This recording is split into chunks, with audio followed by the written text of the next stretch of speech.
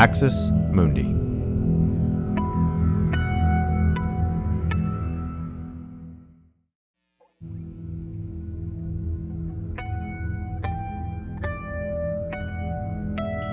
Axis Mundi.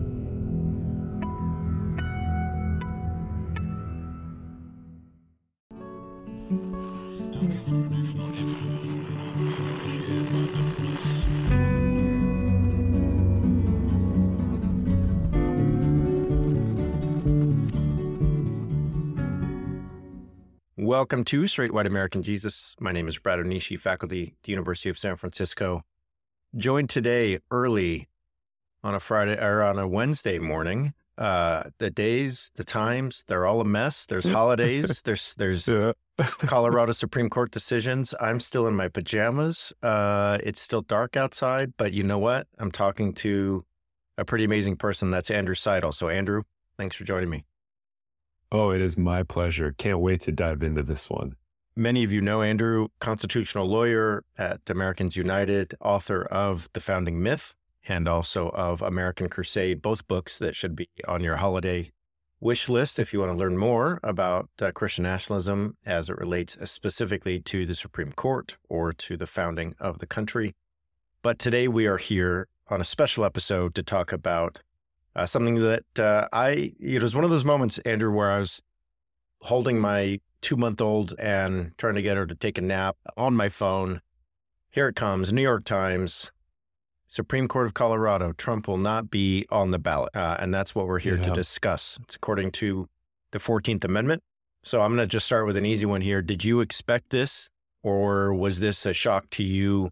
It wasn't a shock. I mean, I have boned up on the 14th Amendment, Section 3 lately. Over the summer, in legal circles, there was kind of big news made when two conservative law professors, both members of the Federalist Society, William Bode and Michael Stokes Paulson, wrote a big article saying that Trump was disqualified under Section 3 of the 14th Amendment from the ballot. And since then, the debate's been kind of raging in our little niche area. So I read that law review. This was not entirely unexpected. But it is huge, and it is a ground shift in American law. So it's a BFD, but maybe not so surprising. The reason I asked if it's surprising is because I remember that article, but I also know that recent decisions have basically said no, Trump is going to be on the ballot. And so, I mean, for me as a non-constitutional lawyer from afar, I thought, well, it seems like the tides are not in favor of this kind of event happening. And so, there was an Arizona Supreme Court decision, which came out the other way. Arizona Supreme Court is kind of a broken institution, very similar to the U.S. Supreme Court. Michigan ruled against a similar challenge like this. Minnesota also had a decision on this, but if you dig into that one, it's a little more interesting. Basically, Minnesota said, hey, this is a presidential primary, and we're not going to apply the 14th Amendment to the primary. Come back and talk to us for the general election, is essentially where they went with that one. So maybe not as clear. So, I mean, not a whole lot of case law on this opinion. I think you can see why some courts might be nervous about doing this. This is, though, 133-page, 4-3, so 4 justices in favor, 4 against opinion that disqualifies Trump from the Colorado ballot under Section 3 of the 14th Amendment. The case, I think this is important to note, the case was brought by registered Republicans and unaffiliated voters. So it's, there's a lot of talk about liberals and Democrats, but that's who were the actual people challenging Trump's ability to be on the ballot. And qualified candidates is the phrase. Those are the only ones who are allowed to go on the candidates. So what this decision does technically is disqualifies Trump from that. It says he's not a qualified candidate, and therefore the Colorado Secretary of State can't put Trump's name on the primary ballot, nor, and this is a really important point for folks, may she count any write-in votes that are cast for him. And obviously that would hold true for the general election too. So you've already come out, I've seen you tweet about this. I've heard you talk about it. You think this is the right decision. So, I want to just see if you can give us a brief summary of, from your perspective, why is this in your mind the right ruling on this issue? Yeah, I think the substantive law is pretty clear. And I actually think it's legally not very complicated. People who wish to hold office must meet certain basic requirements that are spelled out in the Constitution. So for president, you have to be 35 years or older. You have to be a natural born citizen of the United States, right? Trump infamously tried to cast doubt on Obama for meeting this qualification. And you have to be a resident of the United States for 14 years. Okay, all of that's in Article 2, Section 1. So that's 3 basic requirements. That's really all that you get in the original Constitution. But Bradley, I'm sure you remember we had a pretty bad war once upon a time in this country. Some people wanted to own other people. Those people wanted to be free. There was an insurrection, a civil war, an attempt to tear apart the Union in the name of owning human beings. A lot of folks died. And if you happen to be... This is the Civil War you're talking, not the War on Christmas. This is not the War on Christmas? Correct. Correct, yes. Civil War. Really important point to clarify for your not the War on Christmas. All right. Yes. And if you are listening and you want to try to at me about the Civil War being states' rights and not slavery, 1, you'll lose, and 2, you're probably not listening to this podcast. But 3, go read Bradley's New York Times op-ed about the lost cause narrative of the Civil War and how it aligns with Christian nationalism and Trumpism. What was that? It was about 2 weeks after the insurrection that you got that in, I believe. Yeah. Anyway, right. Bad war. Okay. And that led us to pass some important amendments to the Constitution. We banned owning people. That was good. We also realized that if our government was going to survive and function and not get taken over by the traitors who wanted to own people, that we had to do something else. And so Section 3 of the 14th Amendment was passed to disqualify those insurrectionists from holding office. And basically, the way it works is if you swore an oath to the Constitution, and then you violated that oath by waging war or insurrection against the Constitution, you are not to be trusted with public office. Right? This is a pretty unobjectionable, uncontroversial idea. And the language specifically, which I'm gonna trim down the clauses so that they apply to Trump, so it's a little bit easier for people to follow. It would read like this: no person shall hold any office, civil or military, under the United States who, having previously taken an oath as an officer of the United States to support the Constitution, shall have engaged in insurrection or rebellion against the same. Right? Pretty clear text. You can't be president if you engaged in insurrection. And Trump did just that on January 6th.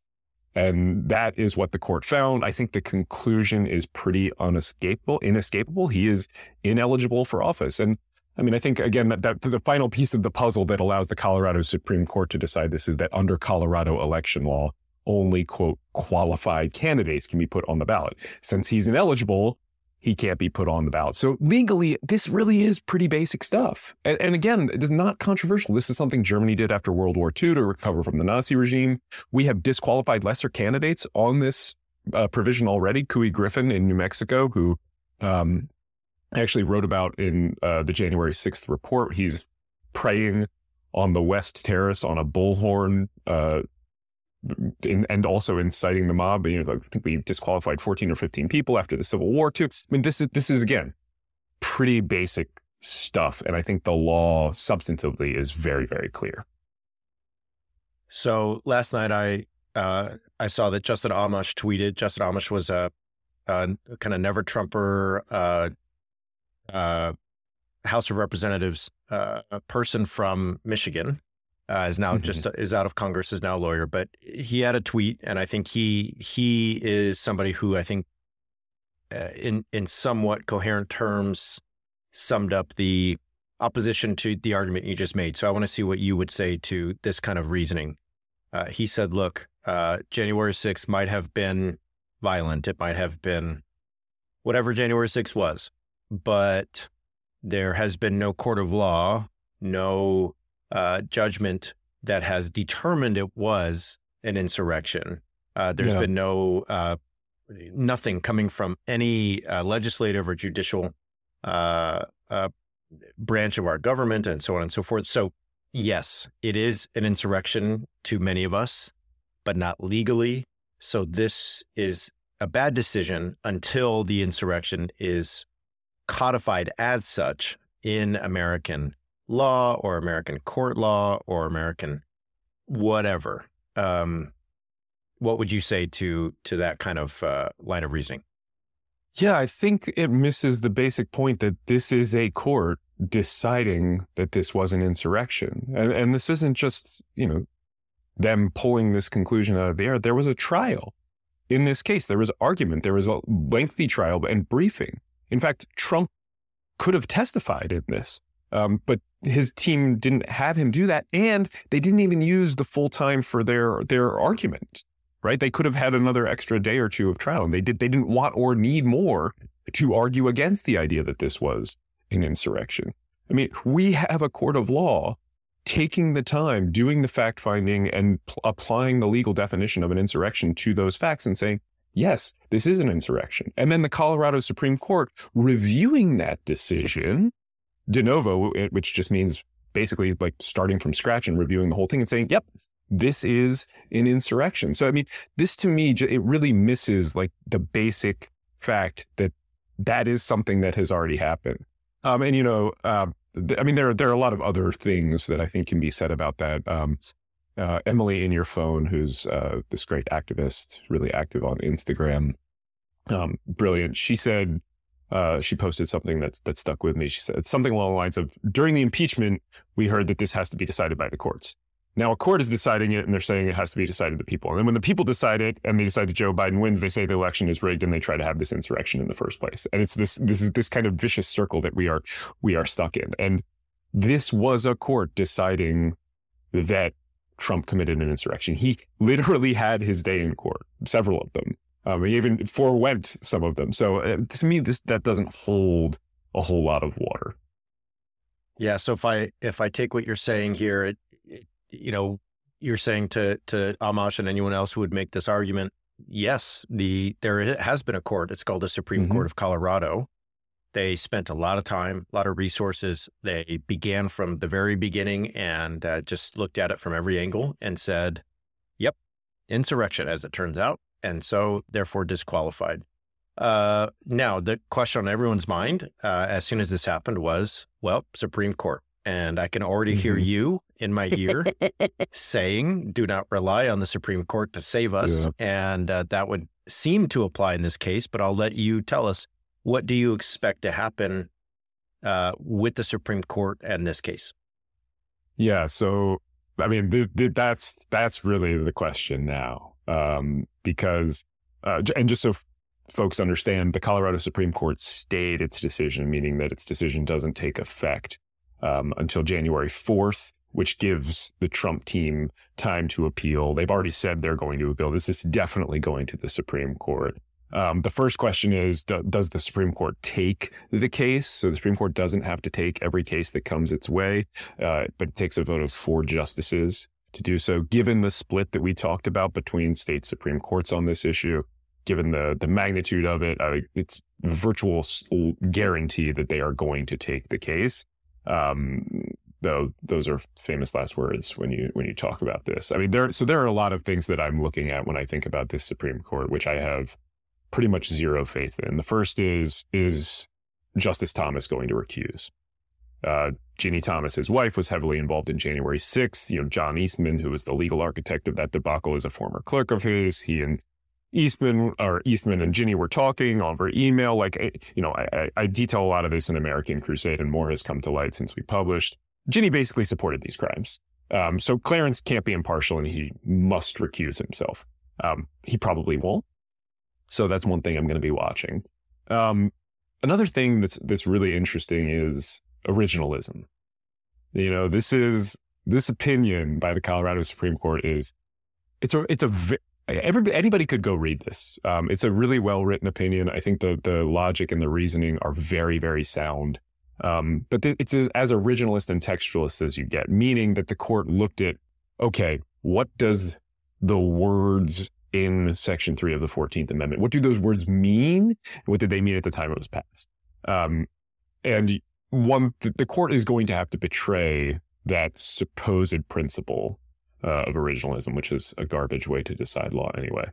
Utter trash, but that's a whole other podcast that we could do. So it is, I guess one thing that if we get a little in the weeds here, some people listening are gonna have the kind of knowledge to be asking themselves this.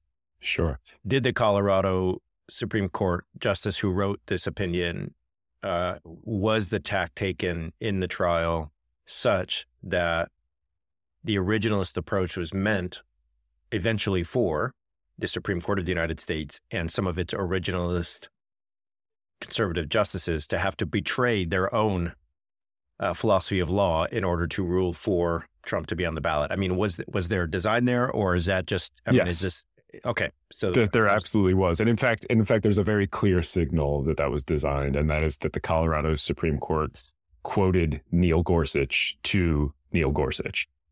So there's this 2012 case where the 10th Circuit Court of Appeals, which is a federal court, affirms a Colorado Secretary of State's decision to exclude a naturalized citizen from a presidential ballot back then.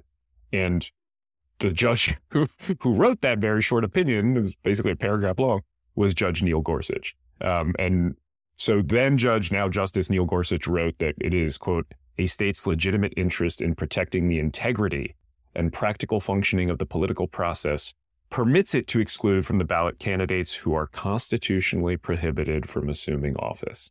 Okay, right? So very, very clear statement by a Supreme Court justice now saying that states have the power to keep people who are constitutionally prohibited off the ballot, which applies to Trump.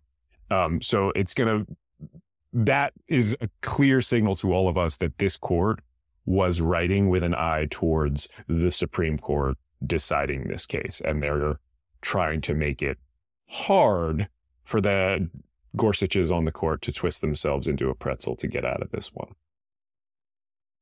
Is there any sense that the Supreme Court won't take it? Is there any sense that, go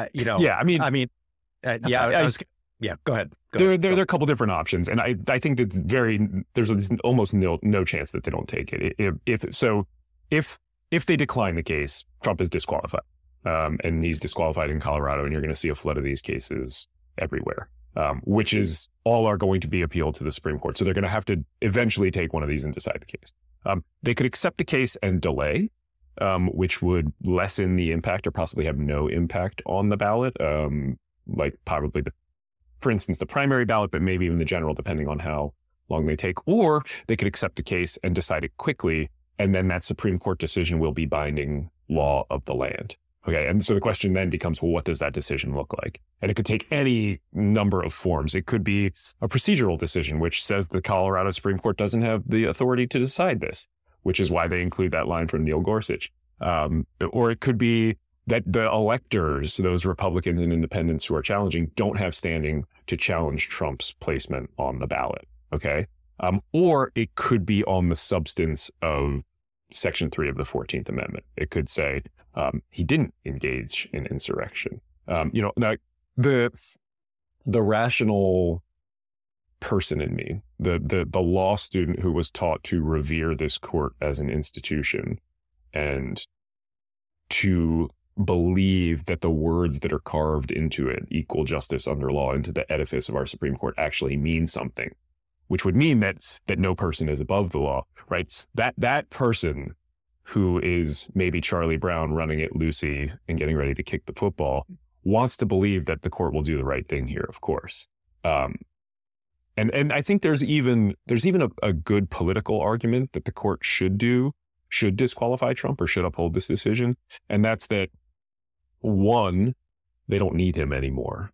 And two, the court is under such fire right now. If you're John Roberts and Brett Kavanaugh and Amy Coney Barrett and Neil Gorsuch, like, you are getting just bombarded by, well, facts and reality about how awful and captured this court is. Every day is a new ProPublica drops, and it's like, what do they have today? And this would be a really fantastic way to silence those critics and to all the people who I have been working to rile up in the middle and the center left, trying to get them to see that this is a captured court and it's a problem. Making progress would lose all of that progress if this court were to weigh in and say, yep, he committed insurrection, he is disqualified from that. And there'd still be tons and tons of time for the Republican Party to field a candidate and get them on the ballot in a lot of these states, right? Like it's not, and we should probably talk about like, who gets to decide and should the voters decide and things like that. That's a pretty popular argument that's coming up. But yeah, no, I want to go there quickly. And I know you can't prognosticate, and I don't want to put you in, I don't want to turn this into like a fantasy football situation. But I think that a lot of us are like, well, we know what Alito and Thomas are going to do. Alito's probably hadn't slept and is probably just shaking a tumbler right now in anger and will not sleep until this is, he has a chance to write the minority or majority opinion. But the ones that I think, at least those of us who are not as trained and specialized as you are thinking about are people like John Roberts, people like Brett Kavanaugh, to some extent Neil Gorsuch, and to some extent Amy Coney Barrett. So any sense on any of those folks? Again, I don't want to put you in some place where you have to kind of, give us a, 49ers -10 kind of situation. But, any sense of where they'll land just in terms of previous decisions, previous opinions, anything of that kind? I mean, my guess is that they find a way to undo this decision by the Colorado Supreme. But I think that's the realpolitik analysis. If somebody were like, I'll give you $100, you get to bet it on whatever, that's what I would bet it on. What form that takes, whether it's punting on standing, saying no elector can challenge this, or the substance of Section 14 or Section 3 of the 14th Amendment, I'm unwilling to wade into, but there's a good chance that we get a lot of highfalutin talk of democracy certainly from Alito and Thomas, about, the voters and being robbed of a choice. And it's possible that becomes a majority opinion on this court. We've seen that happen time and time again lately. So, and the reality is, right now we're talking 10 electoral votes in the state of Colorado. But the question is, whatever the court does here is going to impact everything, because there are other cases like this going on, and more are going to be brought. I want to talk about the argument that this is equivalent to stealing the election. Real quick. If, let's say, somehow what you just predicted does not come through, that the Colorado decision stays put and stands. You've hinted at this just now, but does that mean we see 10, 20 other states follow suit, and Trump is not on the ballot in 30 American states come November 2024? I think so, or even in the Republican primary, I should say. Yeah. I mean, I do think so, and I think the decisions will be brought pretty quickly, or the cases will be brought pretty quickly. Some of them are already working their way through. It really, depending on how they decide that, it would answer all of the questions, and it would be almost a pro forma application for a lot of the cases. So you'd see it in Wisconsin and Pennsylvania. Basically, all the swing states would really happen pretty fast. Virginia, North Carolina. So it would. And you would want everybody ought to want it to happen fast at that point too, because that allows for a candidate to get onto the ballot in time for the general election. So yes, that would the pro-democracy stance at that point would be, let's get this done as quick as we can. I'm going to try to ask this next question in a way that makes sense and is coherent. 14th Amendment was passed after the Civil War.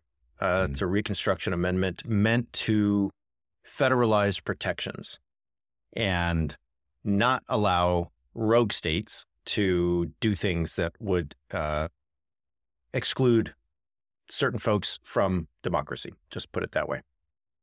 Freed slaves, Black people, etc., and others.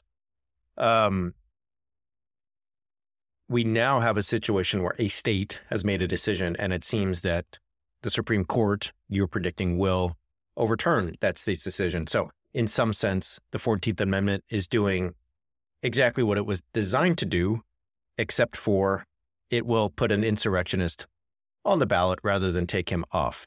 Did I make it's 5:30 in the morning over here? Did that make any sense? Or it did. Okay. Yeah, I mean, so here's the way that I have seen it phrased. Like it's the who should decide this question. Who should decide this? And the answer that you get from a lot of pundits in particular who are in the center who are uncomfortable with this is the voters should decide this, right? Like this, I think this is another way of saying it. But as you were pointing out, the entire point of this provision of the 14th Amendment is to remove certain decisions from the voters, right? Like and by the way, this is part of the Constitution. We, the people, agreed that if you committed an insurrection, you don't get to serve in higher office. That's the definition of our Constitution. That's our social contract. So, and think back to, as you were pointing out, when the provision was put in place. There were plenty of voters, probably a majority in most southern states, who wanted their insurrectionist dads to hold office again. The point was to prevent them from doing so, despite the fact that probably overwhelming numbers wanted them there, right? So there's this idea that it's anti-democratic to bar somebody from office. But Trump took the most anti-democratic action there was. He attempted to overturn the results of a free and fair election by essentially inciting a violent coup. And it's kind of absurd in a way that I think we're not doing a good job of pointing out, right? Like the insurrection was anti-democratic. The consequences to that insurrection are not. It's sort of it's an FA-FO type of situation, right? The FA is not anti-democratic, or the FA is anti-democratic, not the FO that comes as a result. So I mean, the court too was very kind of clear about this. They said, we are mindful of our solemn duty to apply the law without fear and favor, without being swayed by public reaction to decisions, right? And another way of saying that is no person is above the law. And even that's true, even if it makes a lot of people angry, even if it makes a lot of extreme people angry, even if it makes one political party angry. This is not about partisan politics. This is about the words of our Constitution and the survival of our republic. And that's why those words were written into the Constitution. And I just want to point out too, there is an escape valve written into the 14th Amendment, Section 3, which I've not mentioned yet, which is dereliction on my part. Not dereliction of like 187 minutes where there's people attacking the Capitol and you don't do anything, not that kind. But anyway, Congress may vote by a 2/3 majority of each house to remove such disability, right? So this is not permanent. And that happened in the past. So if there's a truly unjust application of law, there is an out. But this is not an unjust application of law. And I think that's like really crucial because it's important to note that a lot of the objections you're seeing, and you will see today and in the future, they're not an objection to the substance. Like people will say, oh, it's not entirely clear that he engaged in an insurrection. We need a court to decide. Okay, a court did decide. Like some people say, that basically what they're really saying is we have other fears here. But Section 3 is clear, and there's a legal maxim that I wrote about in American Crusade, and I apologize because it's in Latin, and I hate it when lawyers go to their Latin. But it's fiat justitia ruat caelum, and what that means is do justice though the heavens fall, do justice though the skies fall, and that's where we are. This is the right call on the law. I don't think there is any question. Just like those other eligibility requirements, right? If Trump was 33 years old, he'd be disqualified. If his birth certificate were discovered that he was born in Germany in 1944 and was the love child of Hitler and somebody, and, not in the US in 1946, I wouldn't be surprised then. Actually, Bradley, I may have to go write that bestseller, but he would be disqualified. This is not hard. Trump violated his oath of office. He invited a mob to overturn a free and fair election. And even if you don't believe that, he did nothing in those hours. So that is where we are. And this is the right call. It's just a question of whether we as a nation have the courage to stand by it. I want to follow up on that point as we close. Let me ask you real quick, however, a lot of people are heading to the holidays and they're going to meet Uncle Ron, who's going to talk about how the Democrats are trying to steal the election, et cetera. So if I sum up what you just said, it goes something like this. Democracy means everyone gets a voice. Democracy means everyone has a chance to share in power. And democracy means that we elect folks from among us to be our leaders, whether in Congress, whether as mayors, whether as president. However, there are things you can do that will take you out of the running for such office, even if a majority of the people want you to be their leader as mayor, as congressperson, or as president. So even if 80% of the people want you to be mayor, and you have done things such as attack the United States, try to overturn the government of the United States, then you or your community or wherever, then you are no longer eligible to be a leader in this country. And so I just want to point out that we're talking about the Civil War and Reconstruction. Jefferson Davis, right, president of the Confederacy, there's a sort of famous question of, should Jefferson Davis have been tried and put in jail and this and that for his crimes? What should have happened to him after the Civil War? Certainly many people worried that the likes of Jefferson Davis would have been back in the Senate or back in Congress or back somewhere if they would have been allowed to run. So these questions are in the ether of American history. They do haunt American history. Is that the right way to sum up the argument? Because there's going to be people who hear the Fox News clips of like, well, here's the Democrats trying to steal the election. They can't win, so they just don't let him even run.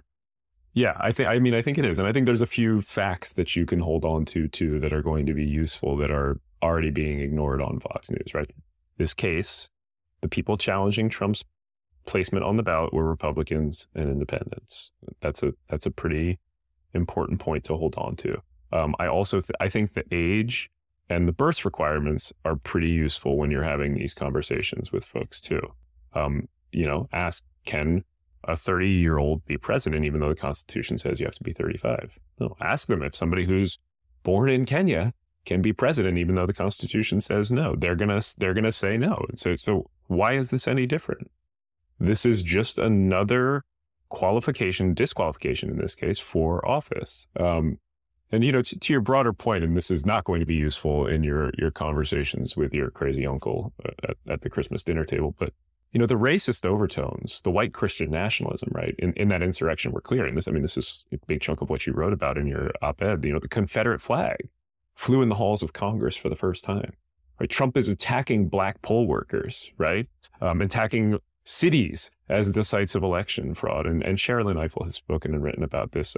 But to me, it is appropriate, poetic, and just that Trump gets the boot from a section of the Constitution that is meant to ensure racial equality and prevent our country from backsliding into slavery. I think that is just chef's kiss. Well, it means the birther in chief may be disqualified from the ballot in ways that he thought his predecessor should have been. Mm-hmm. Last question is, I'm not going to ask you what will happen in the unlikely case that the Colorado decision remains and is not overturned by the Supreme Court. I want to ask what you think people should do. I think that all of us can envision that there will be unrest, that in Colorado, mm-hmm. in Denver, in Colorado Springs, there would be protests. There would be a lot. Let's just put it that way.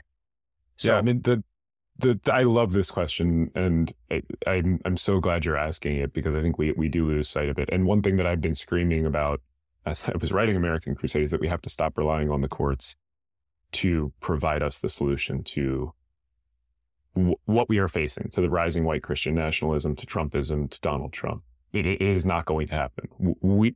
They are not going to stop. We have to stop them. So to me, the solution is that we have to vote in overwhelming numbers to prevent the big lie from taking hold, right? Like the last election was really decided because of the structural iniquities in the Electoral College, et cetera, by something like 40,000 votes, right? That's half a Taylor Swift concert, okay? Like that needs to not happen this time. It needs to be just an overwhelming victory. And I know some of you out there are thinking, yeah, but Biden won by millions of votes if you look at the...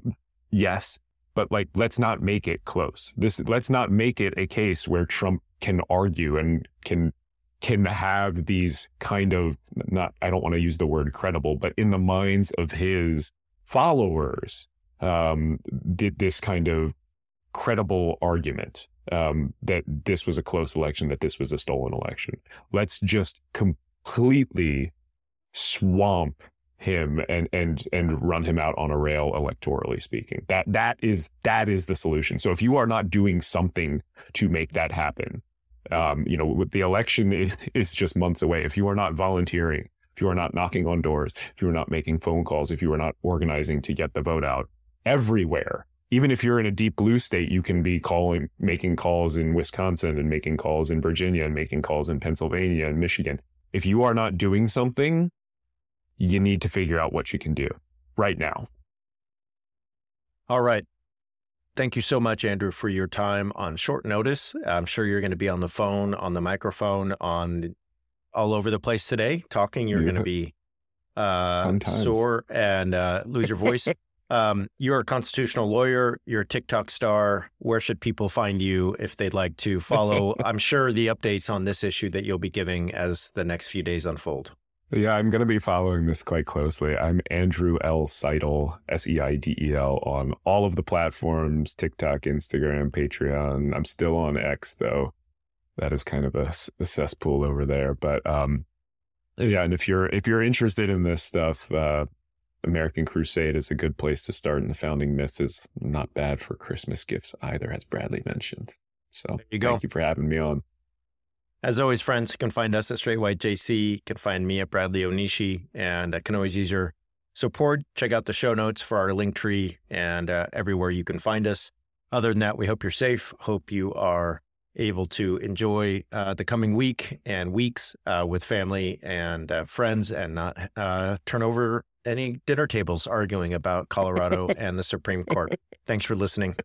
We'll catch you next time.